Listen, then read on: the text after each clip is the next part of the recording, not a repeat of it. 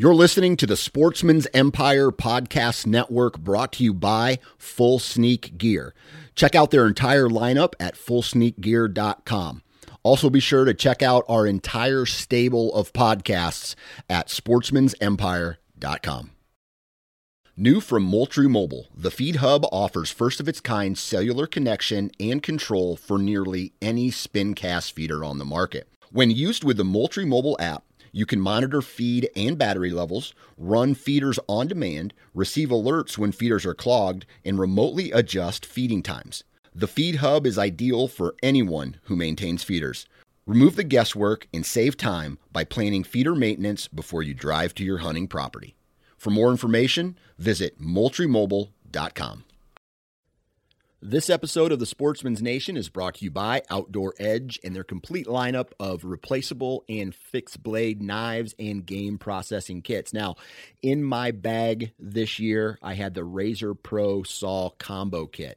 It comes in a very compact, handy carrying case, and one handle has the replaceable blade knife and the gutting blade. The other handle has the saw that comes with it. So I use the saw to split the pelvis, and I use the gut hook to open up the cavity, and the blade to start cutting all the stuff out, right? So it makes cleaning a deer very simple, very easy, and the knife is sharp. And if you've ever had to gut a deer with a dull knife, we all know how much that sucks. So take a look at the Razor Pro Saw Combo Kit and head on over to OutdoorEdge.com and enter the discount code NATION30.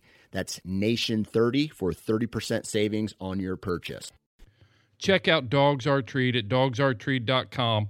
And if you go to their website at checkout and enter the code HXP 20% off, you will get 20% off of your entire order on all of their branded products. Leashes, tie-outs, medical kits, paws are protected. Build your pack from the ground up and support a fellow houndsman that supports your lifestyle. Enter the code HXP 20% off at checkout. Go to their website today at dogsaretreat.com.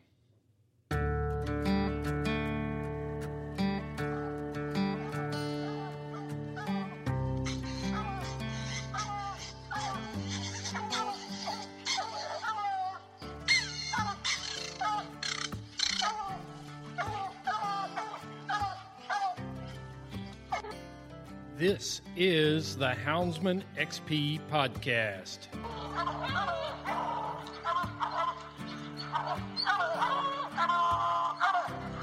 Good dog, get that bear. Get that bear in here.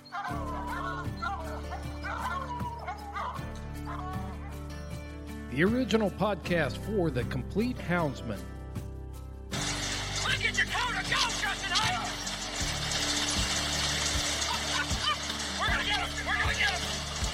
The podcast that represents our lifestyle of extreme performance. Get up there. Get him. Get him. Yeah, good boy. Good boy, Ranger. Uniting houndsmen across the globe, from east to west, north to south. You know, if you're going to catch a cat or a lion, you know, you have to have teamwork. We take you to the wildest places on earth. Yeah, so how many days a week you spend out there? As much as I can, to be honest with you. Anytime that I get, I'm out there. Join us for every heart-pounding adventure on Houndsman XP. I'll tell you like I tell everyone else, I'm going to hunt whether you're here or not, so you might as well be here.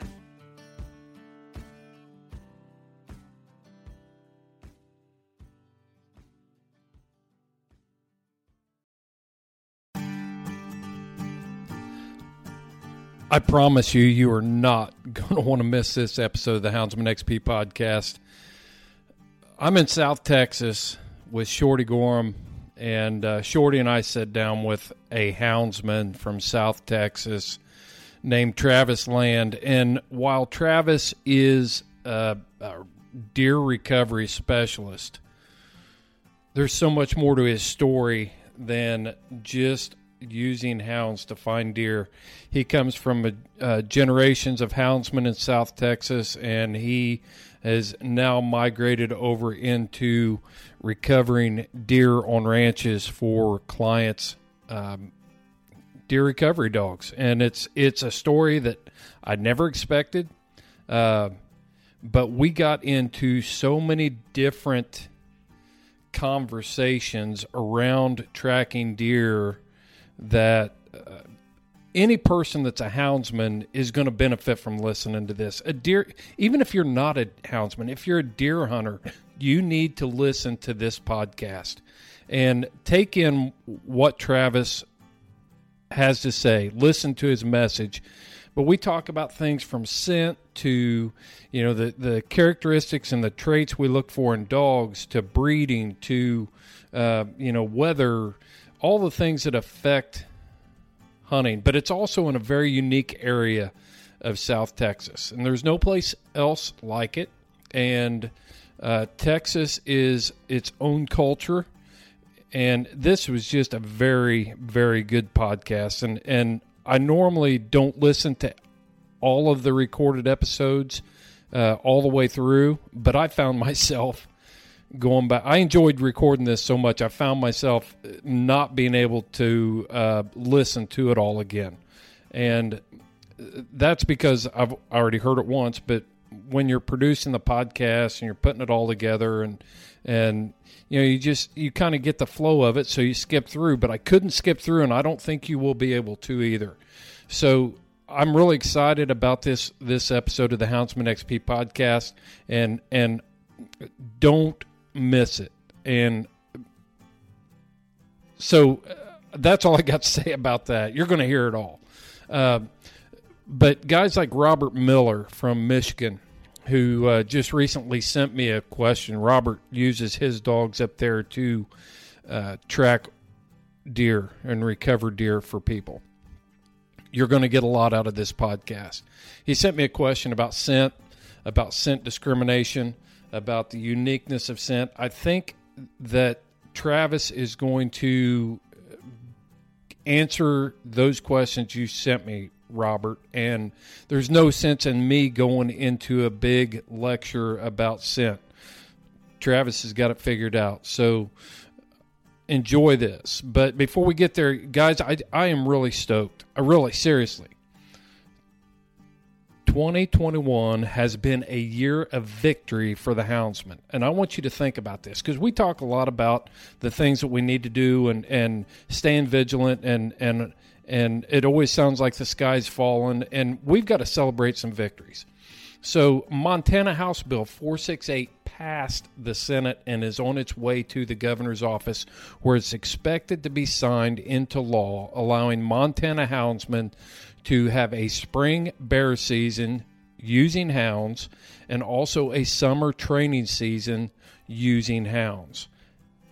That is historical for the state of Montana, and a lot of people went into making this thing work, from the representatives, Paul Fielder on the House side, and then you've got guys like Terry Zink, who worked on this bill, got a lot of information out there on his social media platform, shared it on the Houndsman XP platform, the podcast group page. Ross Feenstra was out there spending days in Helena, Montana, and working with legislators to get this passed through. You had the groups like Hunter Nation and Sportsman's Alliance who were getting the word out. So that just goes to show you that there is victory, and it's such a sweet victory, because I cannot think of the last time that we actually had the use of hounds added to the management plan for hunting. We're always getting it taken away, but this time we got it added to the management plan as an approved method for taking black bear in the state of Montana. Other victories we've had. That's not the only one. I mean, Nevada Sporting Dog Alliance put out the cry for help, and you rallied around that and helped them sustain their black bear season and the use of hounds for that. There's tethering bills that are being put down and defeated because you're getting with it. One thing I'll just bring up though is we can't be asleep at the wheel here, folks. We've got to pay attention. We've got to keep our eye on the ball. And right now in the state of Vermont needs our help to keep hound hunting on the radar and in the approved methods for taking black bear. Legislators, uninformed legislators, ignorant legislators who have no idea who we are and what we do. I've listened to the animal radicals and have introduced a bill that would take this practice of using hounds in the state of Vermont off the books and make it illegal to pursue black bears with hounds there. So watch our Houndsman XP podcast group page on Facebook. We've got people that are updating that page with information about Vermont. We've already got contact information there. We've got email addresses. We've got all this stuff. So if you're not following us there, find the Houndsman XP podcast group and request to join the page. Okay, you have to and make sure that you answer the questions. If we're getting to the point now on that page where we've already had to go through and clean house on a few trolls and people that were trying to infiltrate our group. So please answer those questions, and we will approve you to come in and be able to start seeing that stuff. I also want to give a shout out to Lauren. She has been hammering the legislative issues, especially in Wisconsin. And so if you're not following Lauren on her personal page, Lauren Vrany, V-R-A-N-Y, you need to follow her there. Also on Instagram, she's posting under Brew City Blues. And she is just knocking it out of the park. She's really involved in keeping track of all that stuff. So make sure you're following Houndsman XP podcast group and also Lauren on her personal pages, because she is she's really doing a good job for especially Wisconsin hunters right now. So guys, like I said, I'm stoked. I'm not only stoked about this season of victory we've had, but I'm also really excited about you hearing this podcast. You are not going to be disappointed. This is not a deer dog podcast or like I've said before, I don't care if we're chasing field mice with our hounds. It doesn't really matter. Travis is a houndsman, and you're going to walk away with some real gems after you listen to this podcast. So, guys, that's enough from me. We've got a hot one here, and it's time to dump the box. Southern Hound Hunting Magazine is the most comprehensive magazine that represents your lifestyle as a houndsman. If you can hunt it with a hound, it is being covered in the pages of Southern Hound Hunting Magazine. You also get an in-depth look at the men and women who are engaged in this lifestyle, living it every day to the fullest. From the Rocky Mountains to the southern swamps and across the ocean, with articles about our international houndsmen and what they're chasing across the pond. Go to southernhoundhunting.com, get your subscription for $15 a year. Southern Hound Hunting Magazine, promoting the fair chase experience. And where are we at? Kennedy, Texas. And what restaurant did you say we were at? Jalisco. No, you said something about Ruby's. Ruby's Lounge. Ruby's Lounge, yeah. Fowlerton, Texas. Yeah. What's Ruby's Lounge? Are we allowed to talk about that on the air? Yeah. Well, it depends if you want to be politically correct or not. Oh, okay. If you're from South Texas, you'll know. Yeah. Ruby's Lounge. Tell them about the bumper sticker. It's the home of Coyotes, Cowboys, rattlesnakes, and all others. And Mexicans. You can say it. It's okay. Where we're at, Mexicans are proud to be Mexicans. Absolutely. Yeah. You don't call them Hispanic. You don't call them Latino. You call them Mexicans. Right. That's right. And they're proud. Well, and the thing that always impresses me about coming to South Texas, interacting down here, it's just there's really not a whole lot of it's just part of the culture. You know? Absolutely. I mean, I look forward to it. I Proud look of forward to it, and I don't see a problem. No. So, well, we are in Kennedy, Texas, and we got Shorty Gorham, and is helping me co-host this. Shorty, you're the man from South Texas that's hooking us up with contacts here. So, you want to introduce our guest? Yeah, we're here with a friend of mine, Travis Land. And Travis is a long-time, I guess, third-generation hound hunter? Yes, sir. From down here. Something that's going to be unique to our listeners today, most people haven't heard of. I know when I was telling you, Chris, about it, you were kind of looking at me a little bit cross-eyed, but you know, why would we talk to Travis? And Travis is a guy that has blood tracking dogs for game recovery. And, when you told me blood tracking dog, you know, automatically in my world, you know, I was thinking some dude with a muddy adopted from the pound, and when you really get down to it, and this isn't disparaging against eastern deer hunters, but it's becoming a fad up in Indiana to have a blood tracking dog. And to be quite honest, I've recovered my wounded deer on my property with everything from a Chesapeake Bay Retriever to a Mountain Feist to the dog that my wife. I just took them up there and just watched them, and they locked in on it. And you just kind of encourage them a little bit, and just let them do their thing, and you just go with them. But what we're doing here, what Travis is doing, is something completely different than what I. So when you told me blood trackers, I was like, dude, I could have interviewed 20 of them in Indiana, and I was never excited about doing it. But when you told me what Travis does, then I'm thinking, okay, this could work. Yeah, it's, you know, and we'll let you talk about it a little bit more here, Travis. Let's just tell Travis a story for him. Let's do it. Yeah, but it really is. I've got to be on some recoveries, and it's really the same as the way we hunt game with hounds. I mean, you know, I hunt cats, and what Travis is doing is a lot the same with that, the style that they use and that. So yeah, and the same type of breeding that, you know, as those dogs. Those dogs are special to what I do down here in South Texas. Yeah. And to allude to what you said about it being popular, you know, where you're from, you know, there's a lot of game where you're from, but there's just so much more of an introduced diversity of animals in South Texas that these dogs have to navigate through where they're shot. You know, what game is not in South Texas? That's right. You know, we talked about that a little bit. Yeah, we were trying to think of one. We couldn't. Yeah, and just exotics, you know, the exotics. Yes, and I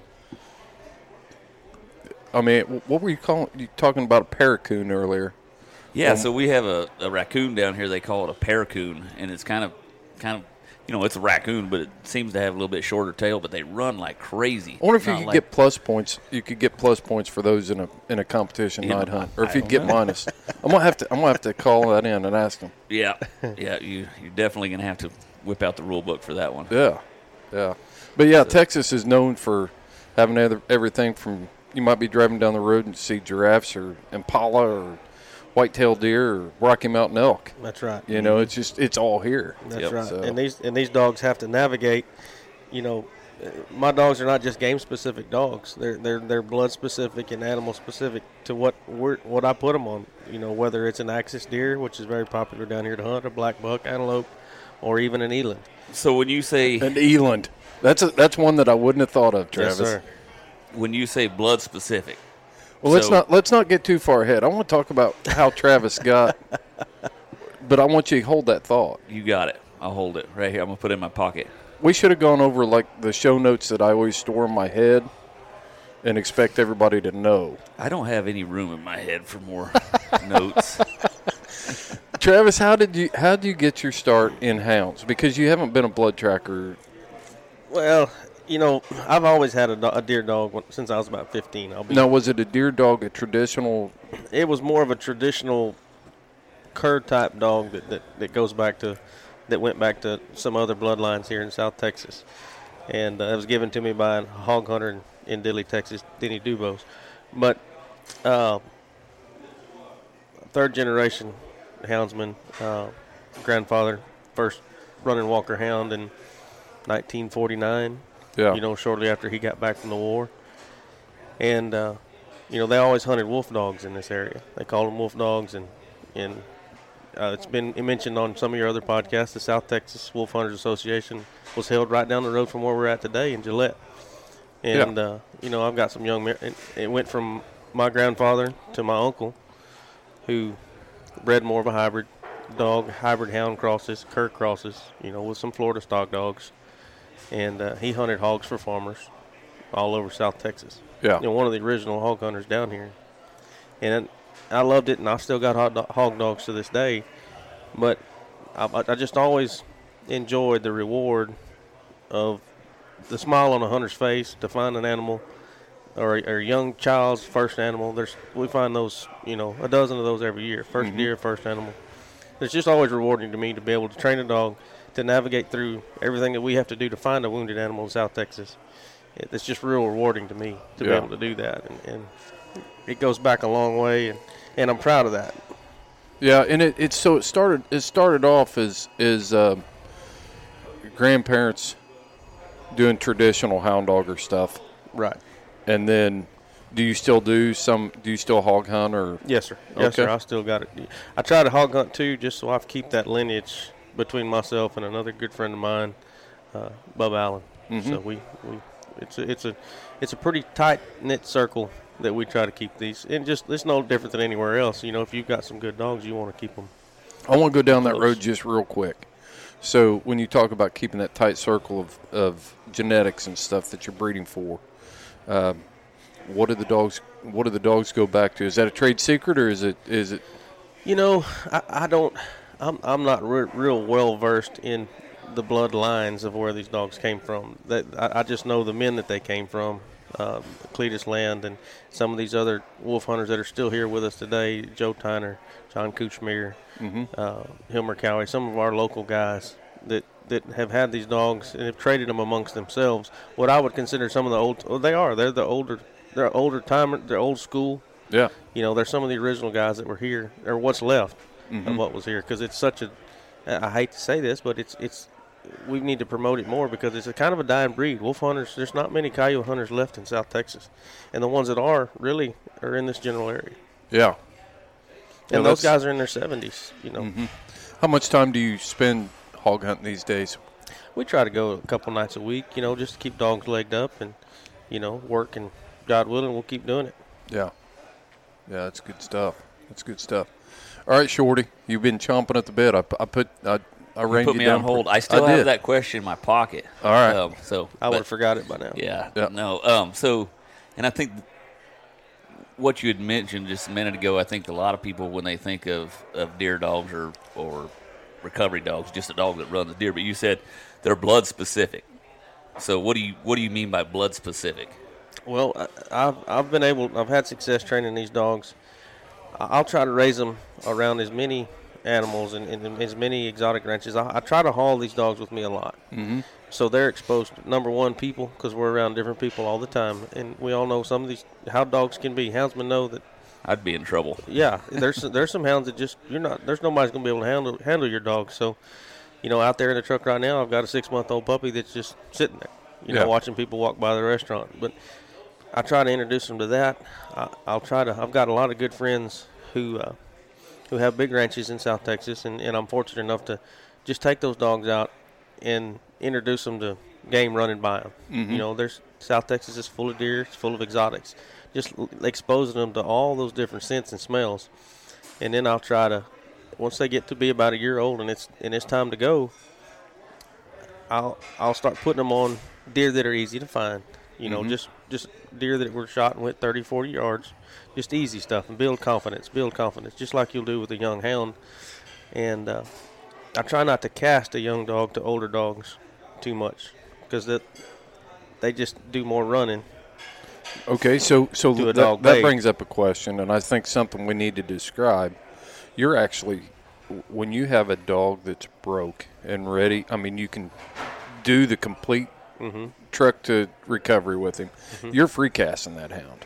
Yes, sir. Absolutely. And like I mentioned earlier, you know, Texas is one of the last places, or one of the few places that you can actually do that. The world I'm from, you know, the dog has to be on a leash. Correct. So, correct. It would be, if anybody's ever traveled to South Texas, you could only imagine how hard it would be to leave a dog on a leash and try to navigate this brush. oh my Boy, you'd goodness. have thorns everywhere. And pear. You know, pear bushes that can get as high as 20 feet tall in some of these places. So to be able to navigate and be successful and get a successful recovery in South Texas, it's almost impossible to try to leave a dog on a leash to navigate this type of terrain. I think these thistles and stuff down here float through the air and embed themselves in your skin. You can't get away with them. You can't get away from it. Shorty last night, I was like, you guys ever get used to having this stuff poking you? And he goes, you don't ever, what'd you say? You don't? So you don't have to like it, but you have to get used to it. Yeah, there you go. Get you a good pair of chaps. Man, I'll tell you what, they were, I was just standing out there, and all of a sudden I felt one poking me. But a pear bush, to give people that don't understand what that is, that's that flat paddle cactus. Prickly pear cactus. Prickly pear cactus, and it's growing crazy. And then besides that, everything else will stick you Mesquite thorns, blackbrush, rose hedge. Yeah, it's I can go on. Yeah, so trying to think that you could run through the bush with a dog on a 20-foot tracking line in a harness, it isn't happening. Not happening. They'd be so tangled up. Yeah. You know, they would have had to give me a raise and a bonus to be a canine handler down here. Yes, sir. You know, as law enforcement. And we're not always finding deer that are going to be dead. I try to, and that's where a good houndsman who's a blood trailer has got to do his work in order to help his dog be successful, is to interview the public and whoever shot the deer, and really try to gather as much from what they saw and interview them and kind of, did he fall down on his front end and run off? Did he fall down on his back end and run off? Did he high kick? There's so many different questions that we ask these hunters to try to put together a picture in our mind to know, number one, can we be successful? And if it's a marginal that we can or can't, we've got to do our part and explain to them, look, I'm going to come and I'm going to look for this deer, but there's a 50-50 chance here that he might still be alive. You know, the number one call that I don't catch is the deer went down in the road, he got up and ran off. 9 times out of 10, that deer was shot high in a void, and it just clipped him. He hit the ground, stunned him for a minute, just like, you know, you getting hit in the chin. Stunned him for a minute, he gets up, he runs off. That's a deer that I could probably get up and run, but I might not catch up to him. Yeah. You know, because he's not hurt. And so I he's have not, to do my he's job. not in anything vital that's going to. That's correct. Yeah. That's correct. So a lot of it falls on my, us as blood trailers. And going back to the leash, this is what I'm trying to get to, is it just would be so hard to try to figure that out because we catch so many broke leg deer and stuff like that. So you're hunting, you're free casting your hounds. Yes, sir. The hound's got to be broke off all game, except for blood. You're not always finding dead deer, you know, so you're finding some wounded deer. What does it take in a hound for you to make a good deer dog? What do you need out of a hound? You know, I get asked that a lot, and Shorty, I think the one thing that people, when people ask me what I breed for in a dog like that, I'm breeding for brains. Number one, brains, because it takes. You know, it's no secret. A lot of Texas hunting is in high fences. So if we get on a deer or an animal, a wounded animal that is in these bigger high fences that can still run 10 or 12 miles, well, they start running big circles, going down the same trails, and that dog's running over a scent trail that's been the same animal's been down twice. He's going to have to slow down a little bit and figure out, did he cut down this and there, or did he go run down this particular cross fence? I mean, they've got to be able to think first, smell second, and be, athletic third. Yeah.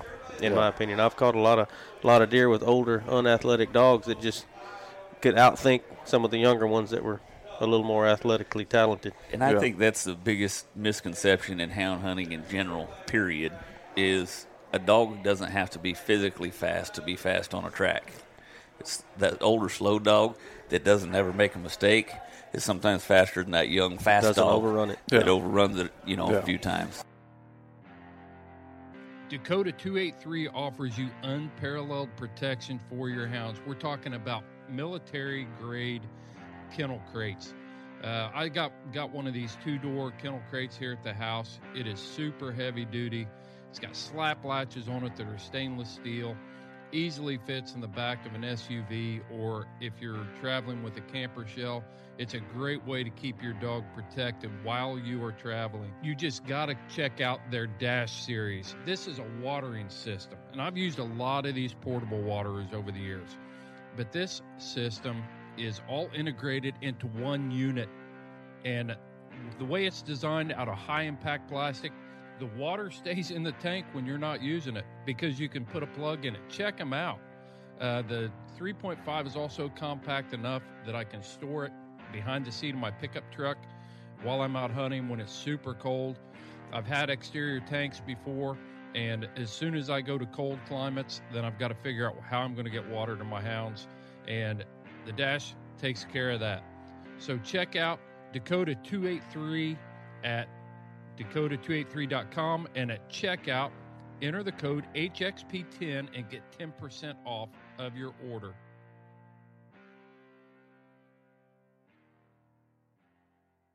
It goes back to the old analogy and gunfighting, for our military and our law enforcement. Slow is smooth, smooth is fast. That's right. And if you It's can, like calf roping. Exactly. Yeah, there you go. Yep, calf roping. You can go out there and be fast, but slow down to be fast. That's what there they you tell go. us. Yeah. Slow down to be Okay, fast. so I got to get back to this. So you're telling me that you break your dogs off a deer Before I train them to find deer. That's blood specific. Yeah. So you're breaking your. Tell me about that. I don't even know how to ask this question. I'll walk you through it. I'll just walk you through it, Chris. When I get a dog, what I consider broke off of all game, I can trot him down the road where there's been corn fed, and there might be some exotics, or it might just be solid deer. I'll trot him down the road, and any time that, and I'll trot him with an older dog, so that older dog's just trotting. And then if he tries to peel off, I'll let him go out there a little ways and smell and check. Because even my older dogs at this point, on deer that are wounded, say shot in the belly or shot further back than they needed to be, they're not they're not dropping much blood. It's all scent.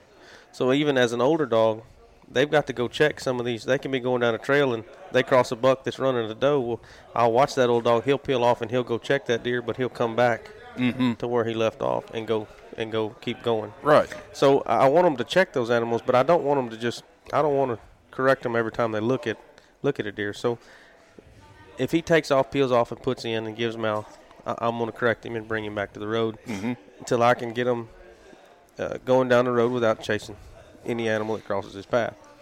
And then I'll start.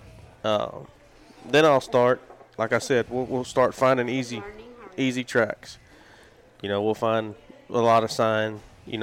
Bone chips, broken leg deer, something that's not going to run very far.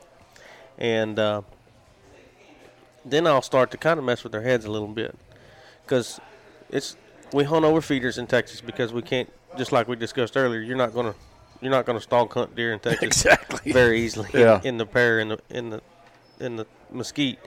So I'll set these dogs up to fail so I can correct them and then take them to an easy track. So 90% of what I do a lot of times is pull up to a feeder where a deer was shot. And those dogs learn that. And those old dogs will get out, they'll stretch their legs, and then they'll start making circles while I'm still getting all my GPS and coordinate stuff. And I'll have a deer hunter ask me, "Well, do you want me to show you the blood?" No, sir, he'll find it. And while I'm getting all my things together, that dog, I look down and he's already a couple of 100 yards down the trail, and I know he's right. So to get back to training a young dog, I'll take them to feeders, and I'll let them smell around, let them go off and track, and I'll correct them if they bounce a dry deer, and I know that he's not correct. You call it a dry deer. A deer that's not bleeding. Right, okay. A deer that's not wounded, a dry deer. So if he bounces a dry deer or tries to run, something he's not supposed to, I'll correct him back. Mm-hmm. And then I'll take him back over to an easy track. So he starts to associate the difference in this deer's not bleeding, this deer's not giving off any type of intestinal scent from being shot further back. There's, they just correlate it. And some of them, I go through quite a few dogs. That's where I told you when we started, I breed for brains more than I breed for ability. And so the reason you're breaking up, how many white-tailed deer will be at one of these feeders on these ranches at one time? Oh gosh, and that's something else. I can show up 24 hours later sometimes and find these animals. So you're talking about a feeder that's gone off 3 times since I've been there, been stepped on by, in Central Texas where there's a huge population of deer. There could be 20 or 30 deer there at those feeders at one time. So you can't have a dog that's just going to go out there and run deer. You need them to run the right deer. That's correct. Yeah. Now it's making sense why you would break your dog off a deer. Mm-hmm. Yeah. And all the exotics that are present in Central Texas. And that gets even more tough. Those 2 plots I've got in the truck out there, they're the trashiest things you ever saw. I would wear out an alpha.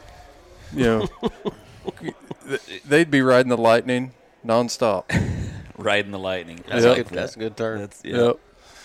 I'll tell you what, it's amazing. It's amazing that what you're doing and how you're doing it.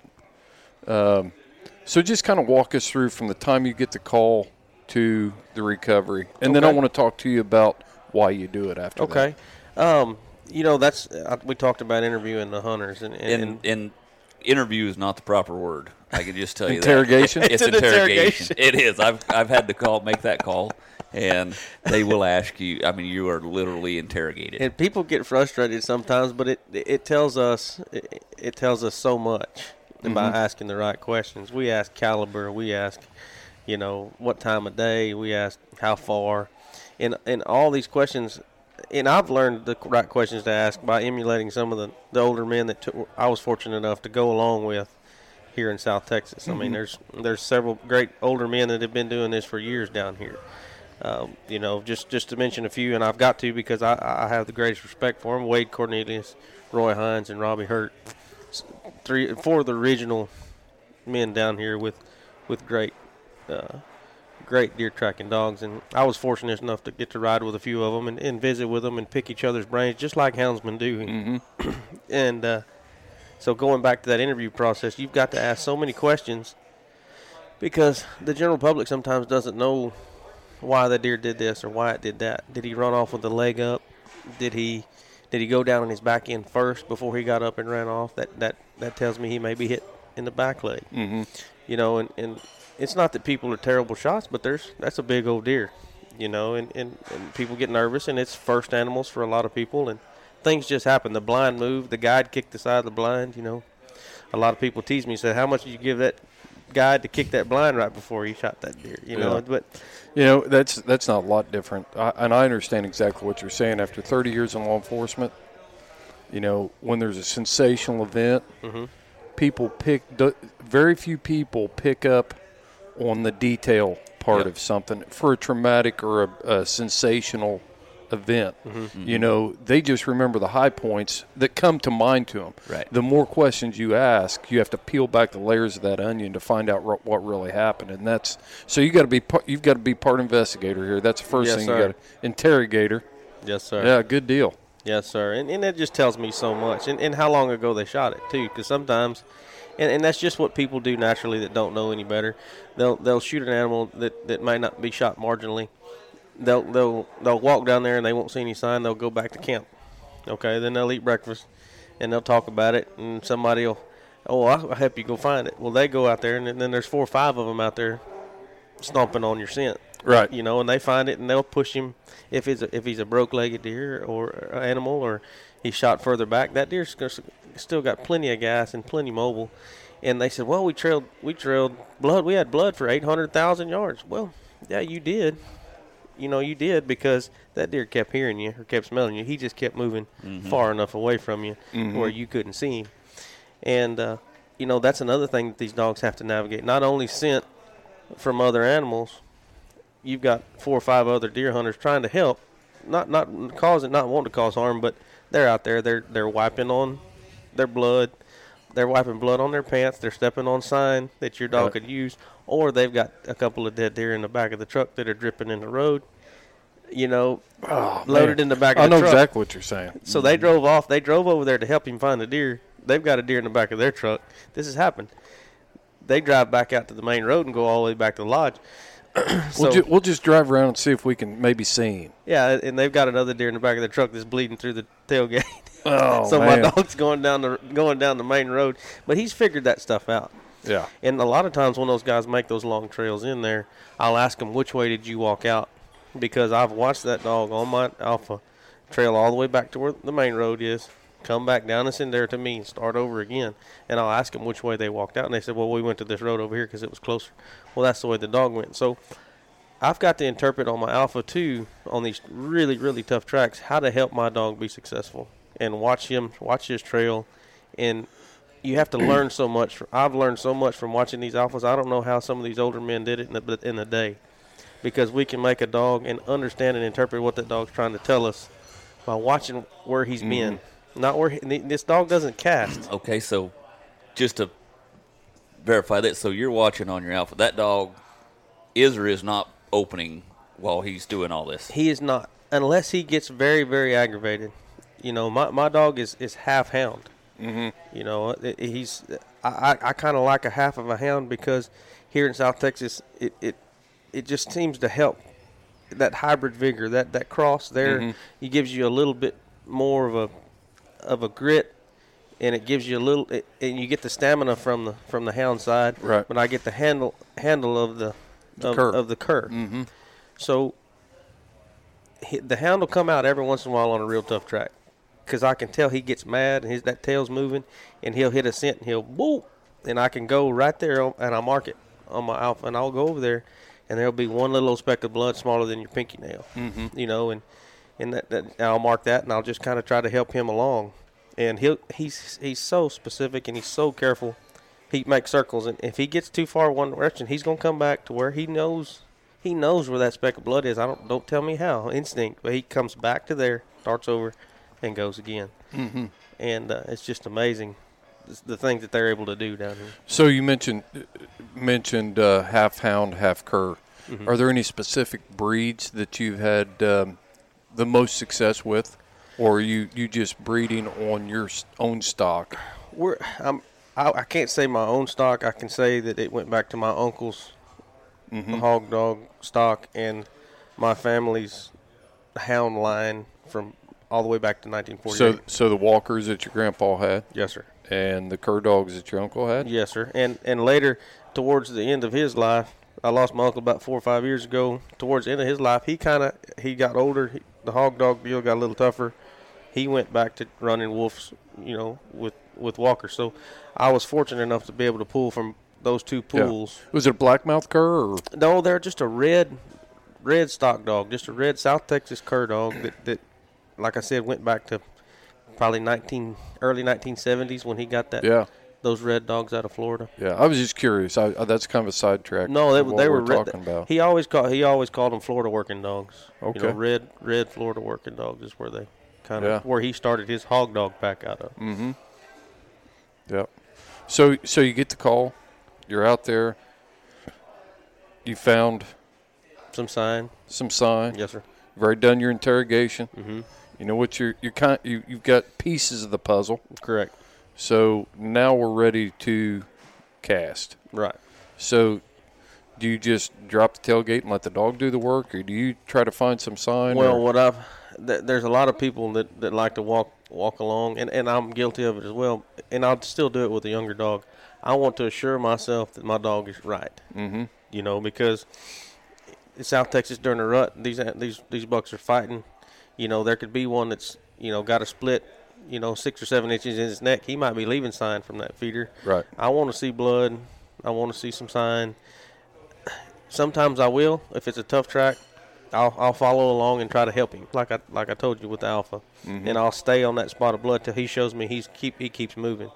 But I'd say 70% of the time I'm staying at the feeder with the hunters, just watching on the Garmin, letting him do his thing, go find the deer, get bayed, or show treat on the alpha. If he shows treat, the animal's dead, and everybody's happy.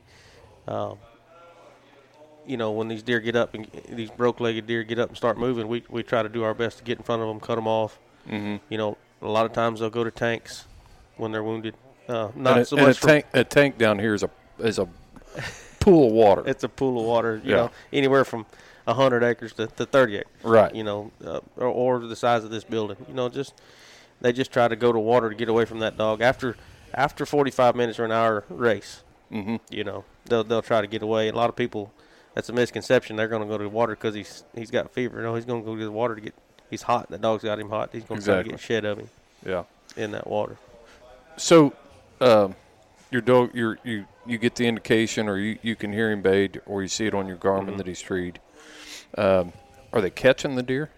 Will they stop a deer like a hog dog? He will. If a deer is running away from him, yes, he will reach up and spin him around.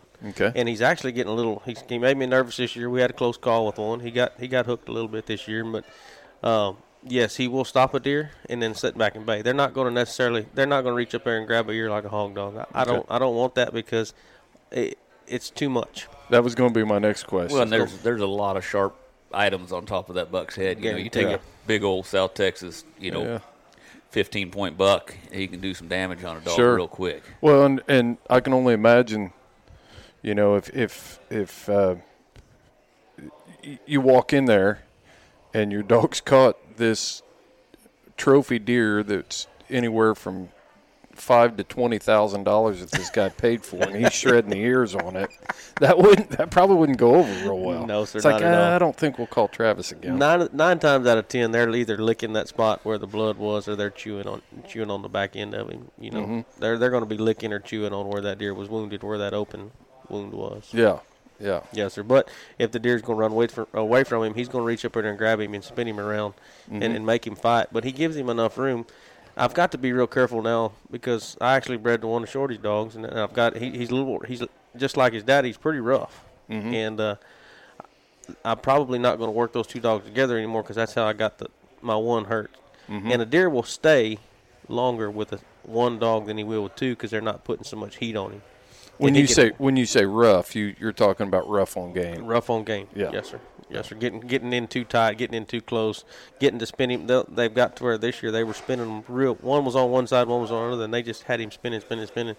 Well, it doesn't take much to get a dog up against a pear bush and run through him, and that's how we got in the bind this year. So it's when I get in those long races, I'll cast a second dog to try to shorten the race because we're getting 5 or 6 calls a day.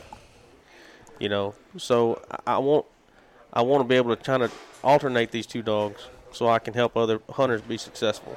And we're talking 5 or 6 calls a day on Friday, Saturday, and Sunday, the busiest days of the week. Are you kidding me? Yes, 5 sir. or 6 calls a Yes, day. Sir. Yes, sir. Yeah, some of these guys are teaming up, like I know Robbie, his brother and his wife go with him so that he can sleep between calls because they have so many calls on the weekends, So how many times have you gotten out there? The guy's like, I hit him good. I just can't believe he got away. He was standing right over there. And then as you start looking around, you find out that he wasn't standing over there. He was standing 100 yards further and off to the left. And, how many times you run into that? All the time, Chris. And it's not their fault. They got excited, and it's just like you said, like you alluded to earlier, that excited moment. It doesn't, there he is. There's a deer that he's been looking at on camera. He's been trying to hunt him for 30 or 40 sets. There he is, and let me grab my gun and throw it up and pull a shot. And that just happens. That's just human nature. It's natural. That's why the interrogation. That's exactly. Because you want to eliminate that as much as you possibly can. Eliminate as many unknowns and set your dog up for success as much as you can. And not so much that, and to go back to getting 5 or 6 calls a day, the timing of some of these calls. Because I can tell from those interrogations that deer's hit a little further back. Let's give him a little time. I'll go try to find these two men's deer first that maybe one shot him the evening before. That happens a lot. They'll shoot him in the evenings.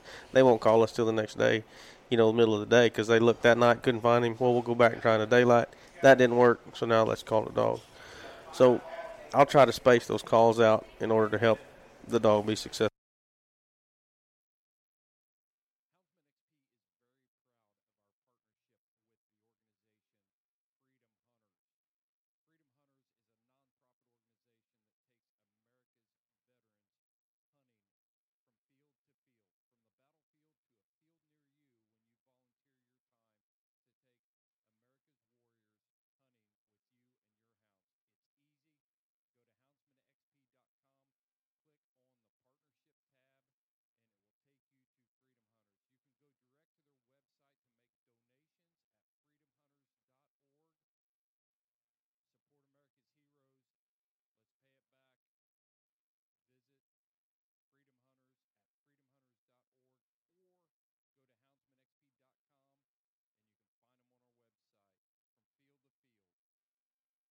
This sounds exactly like being a law enforcement canine handler, and I was one for several years.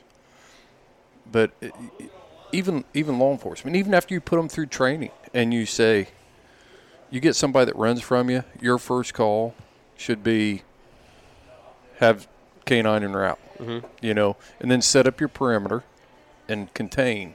That's your job. But more times than not, I'd get that call at 3 o'clock in the morning from dispatch, from wherever, and they'd tell me, they'd be like, we had a guy run about 10 o'clock, and the guys have been out looking for him. They can't find him. Can you bring your dog and find him? And do the same thing that you're talking about, Travis. Interrogation. And now I'm interrogating policemen. It's like, okay, where was he? Because their adrenaline's pumping and all this stuff. Sure. And I've seen all of this stuff. I mean, it's amazing the parallels in those two things. It's blowing me away. No, exactly. It really is. So, one thing you said a minute ago, turn the second dog loose. So when you're doing this, are you running a pack of hounds? Typically one hound. How many hounds are you allowed to run, or is there a limit? Or there is a limit, and I was actually involved in a little bit of it. About 2000. I'd say in the year 2002, 3, 4, somewhere right in there. I was younger at the time, and I wasn't involved as heavily as some of the men in South Texas were, the originals, Wade, Roy, Robbie, and Wade Ruddock. That there was a citation issued for running deer with hounds in South Texas, and we had to bring a lot of light to what was going on in South Texas and why we were using them, how many we were using, and why. And originally nobody ever used more than 2 down here anyway, but the state only allows you to use 2 dogs on the ground at any time to recover a wounded deer, wounded whitetail in Texas. So there's a few counties up in the northeast Texas that still only allow leashed, and some didn't allow it at all, just because those were some of the counties, as we talked earlier, some of the counties that were still running deer with dogs, with pack of hounds. Okay. So I'm only allowed to use 2 dogs legally on the ground at once. Let me get this straight. So is it legal to? Is there any place left in Texas where it's illegal to hunt deer with the use of hounds? Not that I'm aware of. No, okay, sir. So that's off the table. That's completely off. All right. That was one of the things I was curious about. If Texas is still a state that allows hunting with hounds. Correct. No, I don't believe that there are any counties left. Okay. And there were some counties that wouldn't even allow tracking up until recently with hounds, just because of that. And those were some of those older counties where that still existed. So, but yes, two hounds no more than 2 at any time on one specific deer, and you just I try to navigate through what I'm told by the hunter and what's being put in front of me. Is this deer? Do I think this deer's busted leg? Is he shot high and just has a little chunk of meat out of his neck, and I'm not going to stop him? Or if we see him cross the road and he's got all 4 legs, and we can maybe see where he was wounded, I'll stop it. I'll stop. I mean, if I get a visual on that deer and I don't think we can catch up to him and the dog's behind him, a half a mile sometimes when it gets hot down here in December. Yeah. We have 85-degree days in December down here, so just got to be real careful about how we navigate these calls and Sure. and try to be successful as we can. How much do you have to pay attention to weather? How much does weather affect your tracking ability and stuff down here? I tell you, it's always dry down here. Everybody knows in South Texas. It's just we've been a desert here for about the past 3 or 4 years, even worse than normal. But during the winter months, sometimes we got those old winter, misty days, cloudy days. The hardest day for me to track in South Texas is a bright blue sky day after a northern. And there's a lot of houndsmen that are shaking their head. After a what? After a northern down here in South Texas. We've got those high blue skies, and I always dread it, because my success rate, it goes down on those high blue sky days after the day or two after a good hard northern. But here's the other parallel. So if you were just a houndsman, you would pick the best days to go hunting. But the other parallel to what you were doing, canine hound, you go when you get the call. Yeah, you don't get to choose your We don't day. Exactly. We don't get to choose. So do you talk about that high school? What do you think's going on with the scent there? Because we've talked about, we've had a whole podcast on scent and scenting and how a dog's nose works, and we're going to build on that. But this could be a part of that. We're taking a dog that is tracking microscopic. I mean, they can track that the molecules of that bile coming out of it, or the blood spore. Right. And putting this thing together for what we call a scent picture, to track that specific deer. That deer, even though he's a deer, he has a specific Smell. And I believe a good dog has figured that out. And then you add the blood spore or the intestinal fluids or whatever it is with that. Now he knows. That's how amazing a dog's nose is. They know that this is the deer I need to track. And I've put it together with the leakage, whatever that is. Right. And now they're going out there. So the question is, what do you think's going on there on those blue sky days? You take those dry blue northerns that blow through down here. They've blown scent everywhere. Mm-hmm. We're already under dry conditions. Then you give us dry skies and no clouds. There's nothing holding that scent down anymore. Is the best way I can put it. There's nothing. Do you no track moisture. it? Do you track it with your apps on your phone or meteorology or? I have not. I don't. Barometric I pressures? don't follow barometric pressure. I know these guys do. Mm-hmm. I mean, the cat guys down here and the wolf guys down here definitely do, and they pick those better days. But it's no secret, and I make the public aware. Look, we just had a northern. There's no clouds in the skies. There's no moisture in the ground.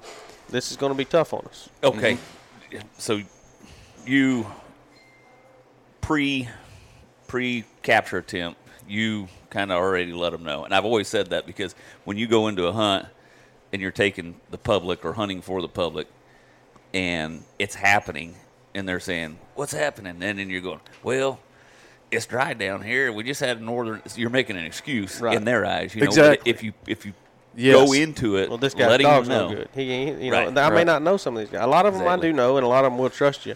But if this is a new call or a new ranch that I've been fortunate enough to call me, I try to lay everything out there on the line, because you're not going to last in this business very long if you're not, number one, honest, because South Texas is a small area. South and Central Texas is pretty small at the top, for these bigger places that you're going to go find a lot of these deer.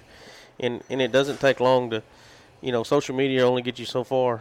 Saying you've got a dog, he's going to have to back it up. Right. Yeah. So when you're talking barometric pressure, high pressure moves to low pressure, and then once that high moves through, then you're looking at a low pressure thing, and there's nothing pushing that scent down to the ground. Sir. So now you've just got it everywhere. Have you ever studied anything on scent or the theories of scent or anything like that? I really haven't. But it's amazing. I'm not asking you that sir. to put you on the spot. It's amazing that you're figuring this out from experience of how these things work.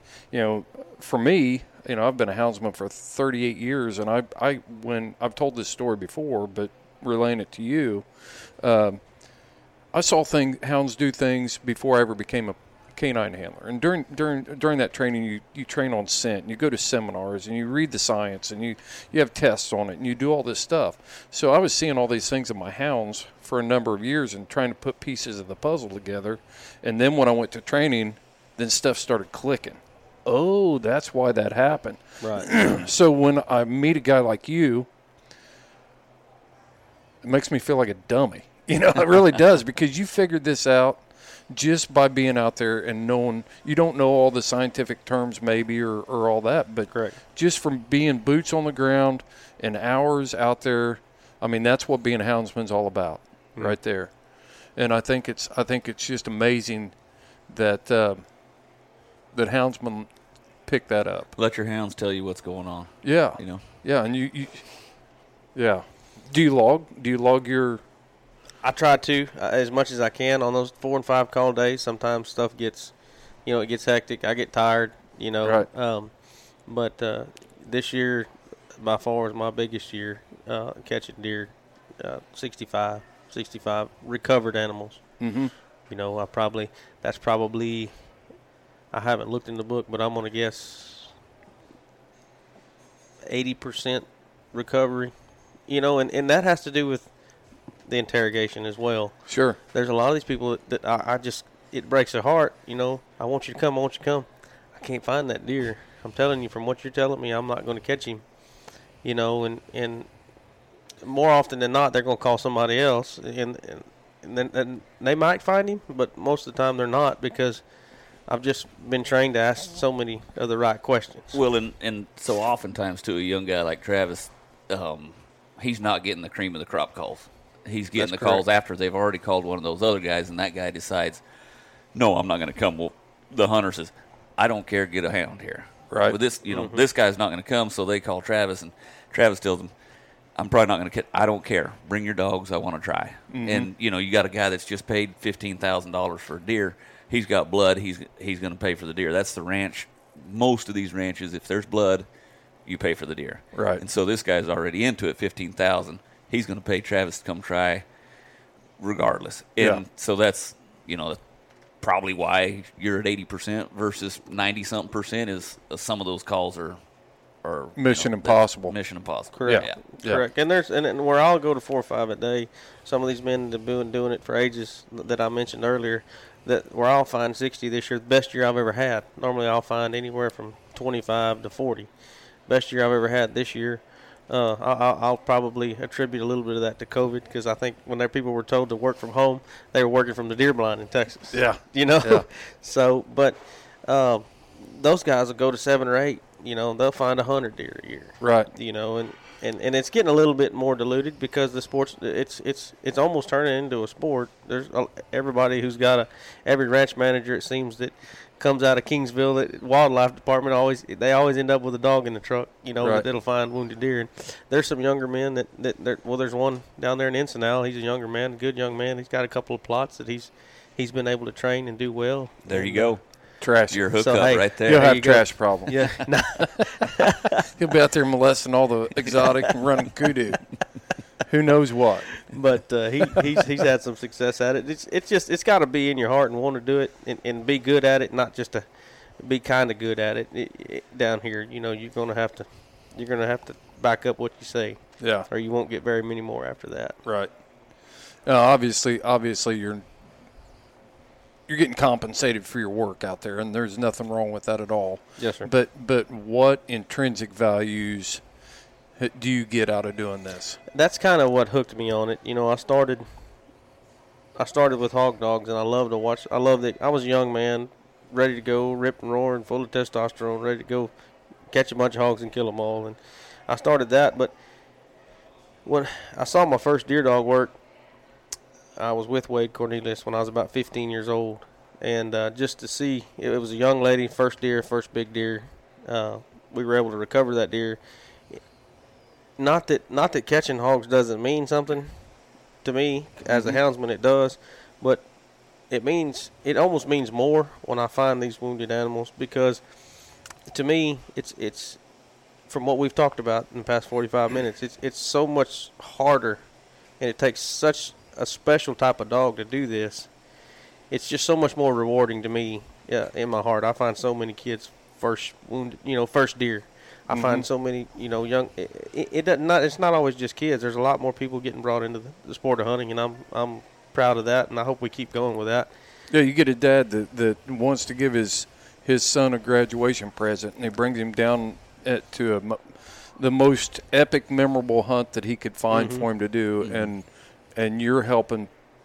By the time I get there, this kid is in the dumps. Yeah. Emotional. Yeah. Emotionally, when wreck. I get here, and that's happened a lot. I graduate.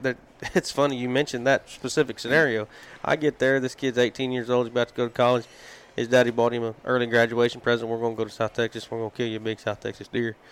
Well, by the time I get there, I mean, his head is in the dirt. Yeah. No hope. No, I mean, we've already looked, and everybody's looked, and we looked last night. We looked this morning. Nobody in camp. We trumped it all up and did our best. Yeah. There's been 40 or 50 more deer walk over it, You're his last hope. I'm his only hope, and it's hero or zero for me. A lot of times bow hunting has become such a sport. Everybody, I've watched bow hunting in my time. I feel like an old guy because over the past 10 or 12 years, you've watched the bow hunting sport just tremendously grow. Yeah. And that attributes a lot too, because the bow hunting is harder. You got to make the good shots, and a lot of times those bow hunters are first time big bow hunting deer and first time deer, and whenever we are successful, it's just so rewarding to me to be able to put all that together, watch the dog work, and put a smile on people's faces. It's probably not a smile. I mean, you're talking about a kid who's in the dumps, and all of a sudden he's got the bone in his hands, and he's doing his grip and grin. That didn't sound good. And That it's did just, not sound good. That did not sound good at all. hardware. It's hardware. Hardware. A deer. Yeah. What about bone collector? There you go. Oh, yeah. Okay. Yeah. He's got Think that, about what you This just is said. got all though. that I'm antler. worried about where your mind is, Shorty. Well, I'm only human. I've said so many things. I've said so many things on this podcast. I go back and I listen to it, and I'm like, Whoops. wow, that didn't come out the way I meant it to come out. No, it's all good. But to be able to put those smiles on those people's faces, it's just truly rewarding. It makes me proud, even more proud of the dog that I've had at this time. I mean, this dog I have now, River, he's one of a kind. He's special, and I hope I could breed more like him. I don't know if I ever will. Okay, so here's a question. You show up to a ranch. You've been on this ranch several times, maybe, same hunter or whatever. When you show up, do they say, hi, Travis, or do they say, hi, River? That most of the time, if we've been there, they go to the back of the truck before they come shake my hand. Yeah. I hope you brought River. Yes, sir. Yes, sir. And they become accustomed to that. So if it's an easy call and I've got a younger dog in the truck that I want to find this deer, they're like, why aren't you putting him on the ground? He's your ace. Yeah. Well, if we need him, we'll use him. Right. He's there for backup right now.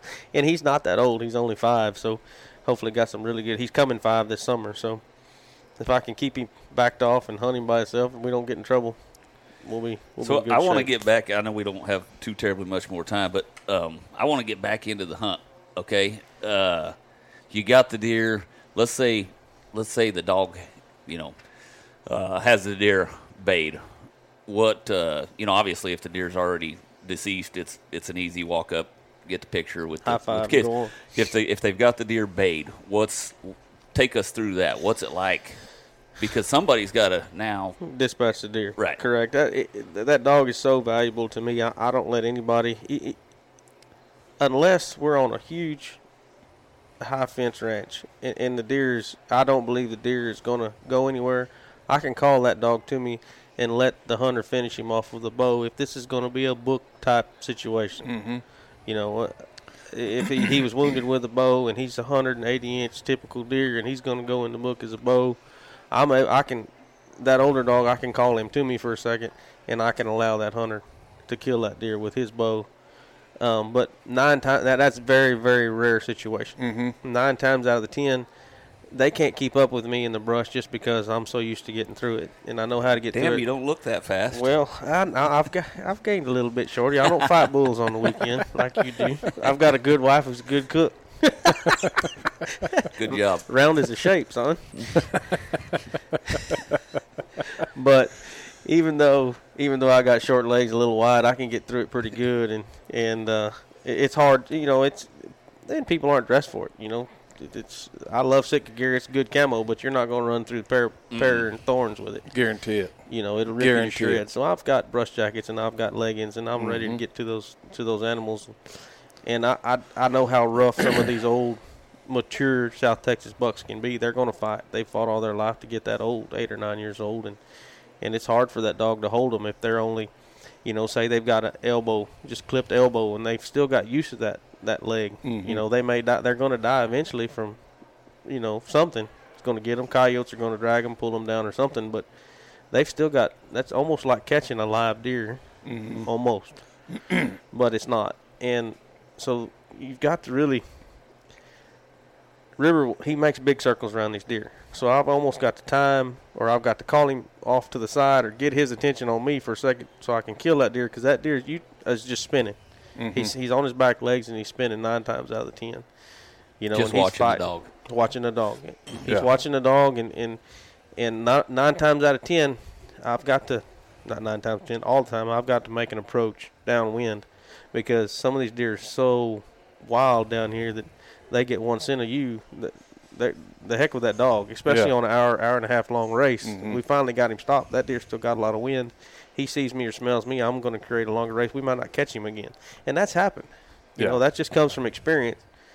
And so I've got to get in there, and I've got to get him dispatched as quickly as I can without injuring the dog too. So what do you think the narrative is here for people? There's so much talk and about the relationship between deer hunters and houndsmen, turkey hunters and houndsmen. You're doing a service. You're bridging that gap between the deer hunting community and the hound hunting community. And I think it's such a deal that we need to showcase that.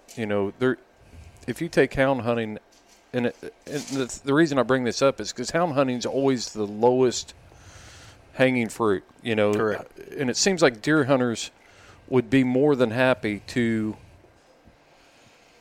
they don't care whether there's hound hunting or not, because they don't see the importance of as a management tool for our game, but also can you imagine what would happen in 30 years if there were no more houndsmen that couldn't do what you do?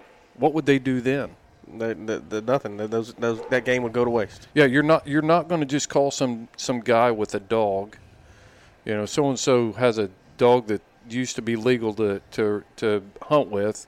Maybe he can find it. You can't just jump off I got a Labrador. I got a duck dog back at the camp. I run into that all the time. Well, we tried the duck dog, but he couldn't find it. So right. We called you too. So there's just so many things that get thrown at us that we can navigate through. But no, it's like you said. It's coming from the hog hunting side. Well, when deer season starts, you can forget about running a hog dog in Texas. Yeah, right. Because you're not going to stir up these deer. There's so much time and effort and feed and time. Unless you've got some good ranches that understand. That right, understand. Exactly. That and have been with you. Yes. Yeah. Because hounds are automatically associated with, well, no, they're going to chase my deer, or they're going to chase my cows, or that the people that don't understand hounds and houndsmen and what we're trying to do think that they're just going to stir up the whole countryside. Right. Well, I've had live deer walk up to that dog in the middle of trailing one. I've had bucks in the rut run right by him. He's broke, and it's hard to make somebody who's not a houndsman or a dog man understand that dog is. They can't believe it. And no. But the thing is, as a hunting community, what I hope that we can get out of this podcast of talking to you is showing the value not only to manage hogs on a lease or raccoons that are getting in feeders or coyotes, whatever that is, but you can't just jump off the couch and go do this. You've got to be a houndsman. You've got to have the skills. You've got to have the breeding and genetics in your dogs. You've got to have the opportunity to work those hounds. And if deer hunters don't recognize that and start supporting houndsmen, it's going to go away. And then what are they going to do? Right. You know, That's correct. And that's go back to the social media. I think that's one of the great things about social media is you can get on some deer sites and there are actually guys talking about blood trackers and who to call if you need somebody. So the light is being shed on the value of blood tracking dogs and that just because of social media and people applying it to what they're doing and so it is I think as much as social media is a pain in the rear, it's a double-edged sword. It is. It is. It is. It really is. And that's where the public who doesn't understand it, sometimes they need to do their homework as well. Sure. And do their interrogation of who they're hiring to come find their deer. Right. So let me ask you this. How many other states do you know of, since you're in the business and the network, how many other states would allow what you're doing, free casting a hound to recover a deer? Louisiana is the only one that I'm aware of that you can do that. Oklahoma, I know that you can't. I'm pretty certain in New Mexico you cannot. So my surrounding areas, Louisiana do you think it'd be legal in states that have deer hunting with hounds anyway? I would assume so. I would think. You would think, yeah. Georgia, Florida, North and South Carolina, Virginia. Yes, sir. The southeastern states. Mm-hmm. I would assume so. Yeah.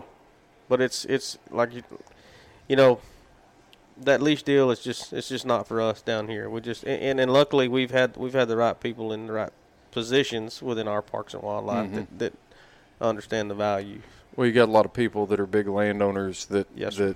benefit from your services. Yes, sir. And that puts the pressure on from other directions, from fish, Yes, for parks and wildlife.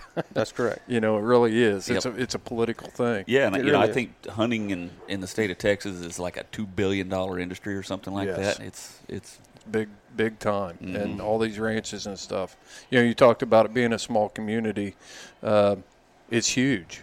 Just the vastness of Texas is huge. But when you break it down to actual landowners, that's a small community. Absolutely, and those are the men, and those actually are the men who got involved in the early 2000s and helped guys like Wade and Roy and Robbie and those who were my age at the time put all that together in order to preserve what we had. It was folks like several of the other big landowners in Texas that were able to see that through.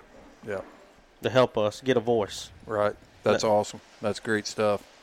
Shorty, you got anything else? No, I think we pretty much covered it. Yeah.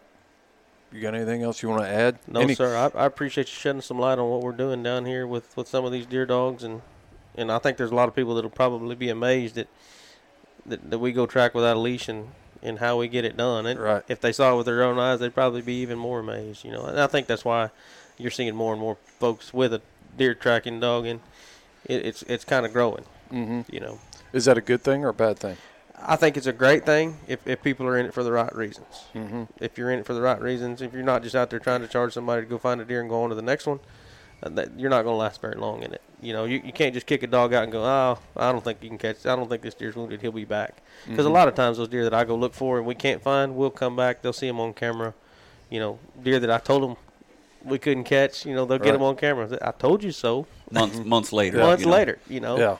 So, no, I think it's great that there's more opportunities out there for people, because 5 or 6 guys in South Texas who've been doing it for years can't get to all the deer.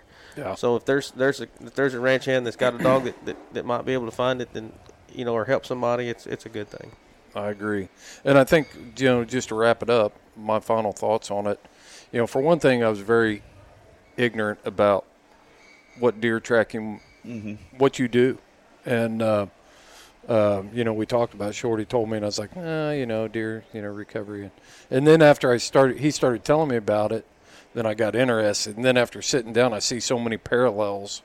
You are a houndsman. You are training a dog. You're free casting a hound to go out and pursue game and catch game, and that is awesome. And then the parallels between law enforcement and what you do is amazing.